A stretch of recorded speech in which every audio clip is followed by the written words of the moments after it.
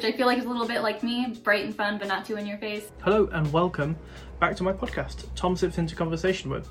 It's been a little while, so hello if you're new, and welcome back if you have listened to the podcast before. My name's Tom. I am the creator of Knit Sips on Instagram and YouTube and now on TikTok.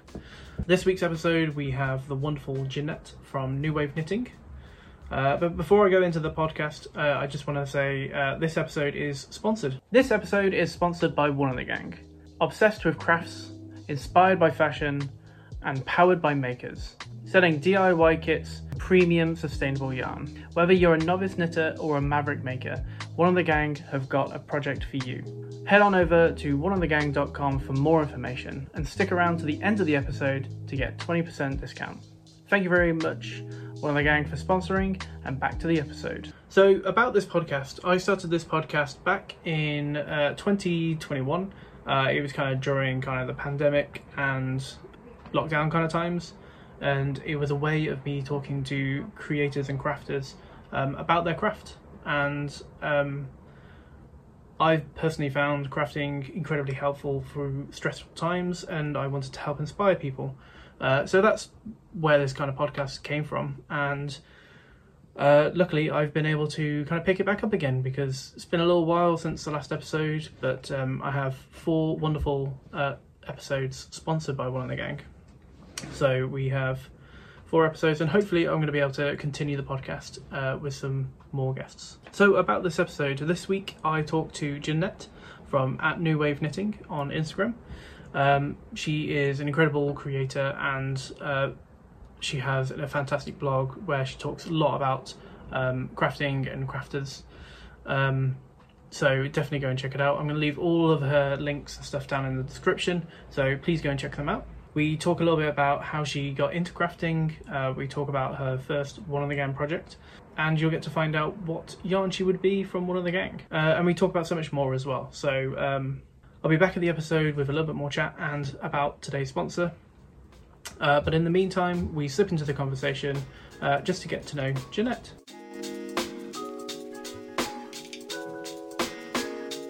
I am from upstate New York. I've kind of been in a lot of different areas in the northeast of the US, and I've spent a little time Midwest as well. And most recently was living a little bit in Montreal, Quebec, Canada. But home base is upstate New York, and by upstate I mean like an hour, actually like 2 hours south of Montreal, so basically almost Canada. But in the Adirondack Mountains, and it's very beautiful. That's really cool. That must have kind of inspired you, like with the mountains and the beautiful scenery with loads of like your crafting.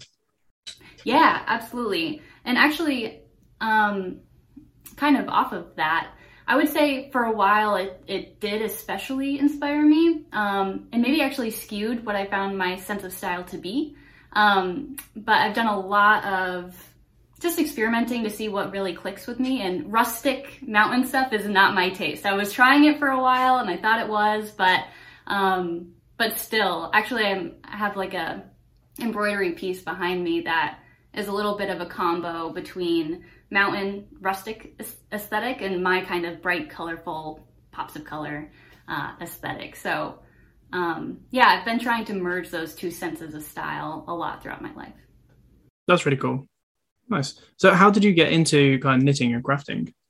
Yeah, so I'd say it started at a very young age. My very first thing with fiber arts was friendship bracelets when I was like 8. You know, I was making them for everyone, and I'd always, when watching TV, would just be working on one.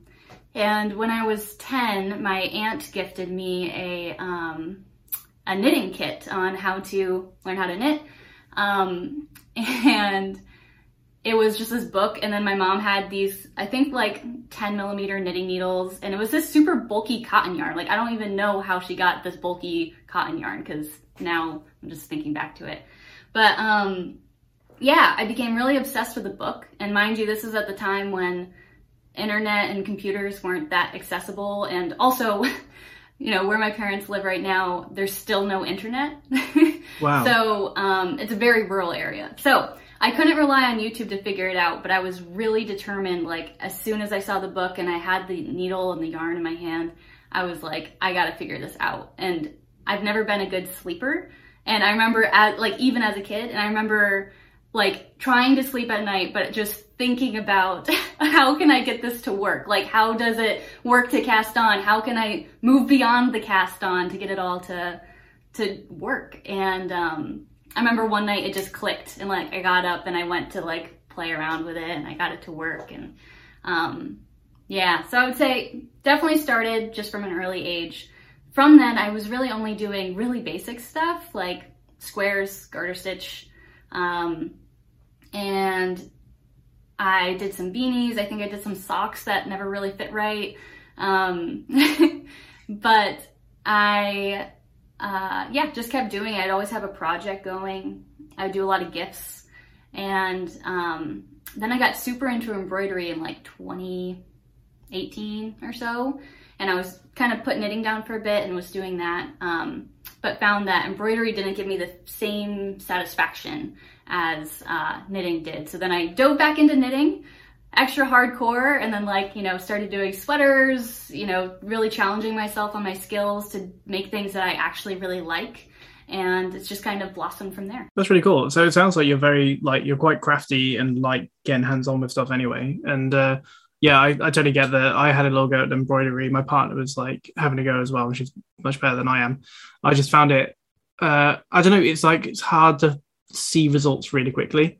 And that's what I kind of like about knitting. And like when I started as well, I started with like big chunky yarn and stuff.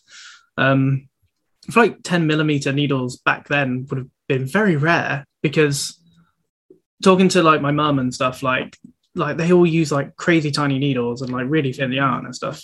So, I mean, I think like chunky yarn is like really good for beginners because you can see progress really quickly. So I don't know, it's quite impressive that you were able to find some like really chunky yarn and 10mm needles. Yeah, really a blessing in disguise. Of course, cotton's kind of complicated, but at the same time, it has a lot of good stitch definition, so you can see what you're doing. Mm-hmm. But also my mom is not a knitter, so I have no idea where like those supplies came from. Yeah. But yeah, I was just really glad that she had them lying around, because they didn't come with the book that my aunt gave me, I don't think. Okay. So I don't know. It just kind of all worked anyway. They just appeared, and that was the start of it. Exactly. Oh, that's cool. What was the first thing you made with something from one of the gang? Yeah, I think it was actually, I did this pattern mashup of, it's Brenda, like Beatific Brenda's Happy Hig Vest, and Kara from Kara's Knitting, her In the Mood sweater. So, because she didn't have the vest version at that time. So I actually had injured myself from knitting prior to that. And I had to take like 4 months off. I had an RMI in my arm. And I was finally able to get to the point where my physical therapist said I could start knitting for 10 minutes a day and start working my way back up. So I was trying to find a project that would show me results quickly, that could be fun and challenging for me, and that would be just super fun to make. And so I did a pattern mashup of those two things. I made my own color chart off of Kara's cow print color chart and fused it with Brenda's Hig Vest pattern. And yeah, just worked at it for 10 minutes a day, and I used the Crazy Sexy wool that in ivory and space black. And so just a classic cow print, Yeah. And yeah.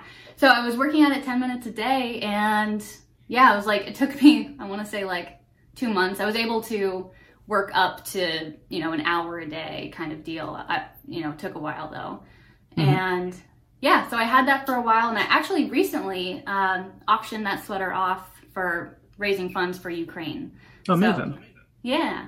So, but it was really a fun project, and that was my first time working with wool knitting, and I was obsessed with Crazy Sexy wool when I first kind of was getting back into knitting, just like you were kind of saying. Yeah. Did you have the patterns? Are you working from the two patterns, or were you just checking out kind of like the two styles, like from the photos and stuff, and then trying to work out how to mash them together? Or how are you doing that? So I bought both patterns, and then basically because I think the like Brenda's vest pattern was worked in the round, but with the intarsia bit, I had to kind of rework the pattern a little bit.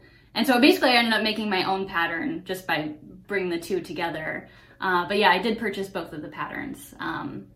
Yeah. That's really cool. Nice. So do you, but from the sound of it, that you've kind of like progressed quite a lot from like doing your little squares and then kind of like, do you find it easier to work from a pattern, or do you kind of like freestyling? Oh, I wish I was born into freestyling, but my brain definitely needs a pattern. Even when it comes to designing something, I know a lot of people will like, you know, just start making and then they'll write down what they did afterwards. But for me, it's like I need to do the gauge swatch, then calculate exactly what needs to be done just as like a first draft kind of deal, and then work from that and make adjustments after that. But yeah, I definitely am not really a freestyle kind of person. That's really cool.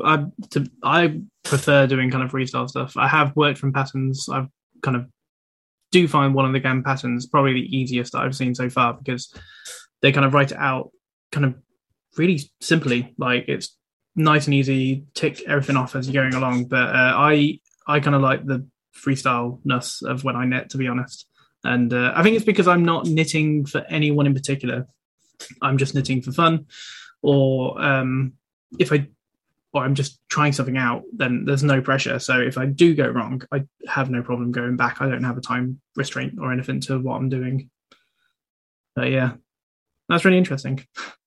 Interesting, like other way too, because I feel like I've been trying to challenge myself to be a little bit more freestyle, because it is good for the brain. Like for me, it's a good challenge. Mm-hmm. And one way, it's not really necessarily knitting wise, but I've been starting to actually get into embroidery a little bit more lately with using my scraps of yarn mm-hmm. and couching them. So that means like taking the string and then like embroidering around it so it holds the string down.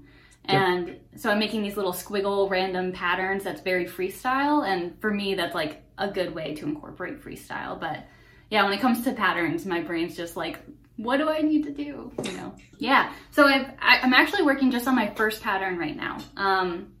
And it is definitely kind of what I was just saying, where I have an idea for what I wanted to do, and it's a skirt pattern. And so I wanted it to be a formula-based pattern. I'm kind of challenging myself as moving forward too, to try to do all of my patterns as formula-based, because I really love how size inclusive they are, you know, to fit whatever your body shape is. So with this pattern, as I was saying, it's actually kind of a little bit more intuitive for me rather than grading, because I have the idea of what I want to do. I personally measure everything out on myself to be like, okay, I need to do this calculation in order to have it fit this way. And then just being able to rewrite that formula in a way that people can plug in their own measurements and, you know, get it to fit whatever their body shape is. But yeah, it's a little bit easier in my mind than trying to be like, okay, you have to do this exact amount of stitches. I have to do all that math then to figure out for all the different shapes and sizes. But yeah, just being able to put down my process for making the skirt, and have it so anyone else could replicate that process. Yeah, so yeah, that's basically what I did, was just figure out how I wanted the skirt to fit. And I did my first sample for the pattern, and there was a couple of quirks to it. So I ended up making a second sample, and during that I was, you know, taking notes the whole time on whatever I was doing. And then I ended up typing up the pattern, and then I worked with a tech editor, which was super helpful, and I'm so glad that I did that, because I know not everybody does, and that's totally cool, but I really wanted my testers to be able to approach the pattern with it being as good as it could be at that stage, so that they didn't have to frog or have any stress or complications. So yeah, it was a lot of like figuring out what my vision is, writing down a sample of, you know, what the math I needed to do, and basic pattern for the first sample, tweaking it in the second sample, going to writing it up, bringing it to a tech editor, and now it's in the testing process.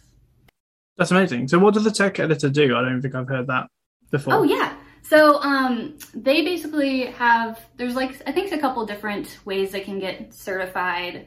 And I don't know how official that is, but they take like courses to figure out how to read patterns and how to make patterns read well for everyone. And they just kind of like fine tune and edit. They check your maths to make sure everything looks good, and just make sure that the language isn't confusing. So I actually wrote a blog post because when I was first doing my pattern, I was very nervous about the process of just having testers do it, and it just felt like a lot to take on. It was a little intimidating, the process for my first pattern. So I did a blog post where fellow knitwear designers gave any tips and suggestions they had. And one person suggested TextEditor, and then she specifically recommended in her suggestion her TextEditor, who I ended up reaching out to, and she has been super helpful. Her name's Tegan Shepherdson, and yeah, she's just awesome. Not only, she's actually working on a thing right now that gives support to pattern testers, pattern designers, that just help you walk through every step of the process and what you need to do. And that's not out yet, but she's creating like a booklet for that. And so she helped me tech edit the pattern, but she's also been there for pattern support. So as things progress with the testers, if I run into like a question or, maybe a design kind of suggestion from a tester, I'll reach out to her and be like, oh, should I do it this way? Or like, how do I want to work this? And she was like, she just gives me any advice or support, and it's been incredibly helpful. I'm so glad that I reached out to her. That's amazing. That sounds really cool and really helpful. So do you continue using her for like other patterns that you create? Yeah, I'm definitely going to be using her for sure. Yeah. So with the Cold Heart Tank kit that I got from them, I used actually I have it right here, the One Merino. I think this used to be their Super Trooper, as I'm trying to get it on the camera up there. But yeah, it's a super wash merino, and it is really nice. Like, it's really springy. It has awesome stitch definition. So even though it's black, this is the Cold Heart Tank right here.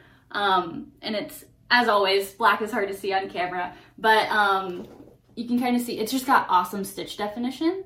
And I wear this all the time, and it hasn't really pilled at all. So I really appreciate that. And I also love working with Al Pacino Merino. It's very springy. I love the colorways that they have. It's super soft, and yeah, it's awesome to work with. So those are my two favorite yarns for sure. Is there anything that you would like to promote, or? Yeah, sure. So so I have a blog that I share new posts every week, and that's at newwaveKnitting.com. And I'm very active on Instagram at New Wave Knitting. And one thing that I really love to share and that I'm super passionate about is creating a knitwear capsule wardrobe. Because I think we can all relate to, one, just getting like overwhelmed about the amount of projects we want to make, and then also figuring out, okay, what are we making next? But also just making things that we don't end up wearing, which is really sad. So I ended up creating a knitwear capsule wardrobe blueprint, which is this Canva template that helps you organize your knit list and really get it all in one place, but in a way that's super intentional. So that way you are building a wardrobe with a variety of different things that you know you'll wear, and you'll be able to just incorporate all these different things into your knitted outfits. And so I highly recommend you check that out. That's at newwaveKnitting.com. And I also have a free checklist that goes along with it.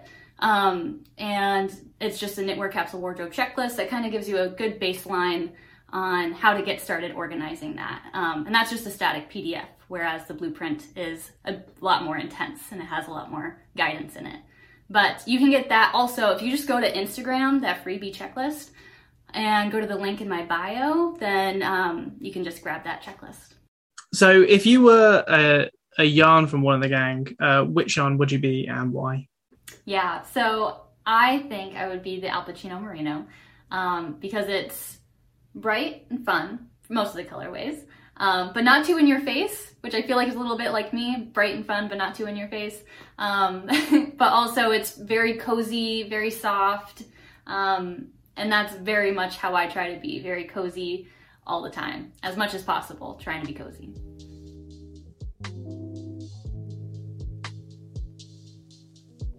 thank you very much everyone for watching this episode. I really hope you enjoyed it. It was really fun talking to Jeanette and getting back into the podcast scene and getting to know a new creator. I hope you've enjoyed this episode. I would love to know in the comments down below what yarn from One of the Gang would you be and why. I think that's quite fun. I will let you know what yarn I would be in the final episode of this mini season. Thank you again for One of the Gang for sponsoring this episode. Thank you again, One of the Gang, for sponsoring this episode. Join the Makers Revolution and get 20% off with my code KNITSIPS20. This code applies to new customers and existing customers already. You get 20% off, excluding the usual kits, bundles, and gift cards. For full terms and conditions, go and check out the description down below. Thank you again for One of the Gang for sponsoring this episode. Thank you very much again everyone for watching. I will be back again next week with another episode and I will see you then. Thank you very much. Bye.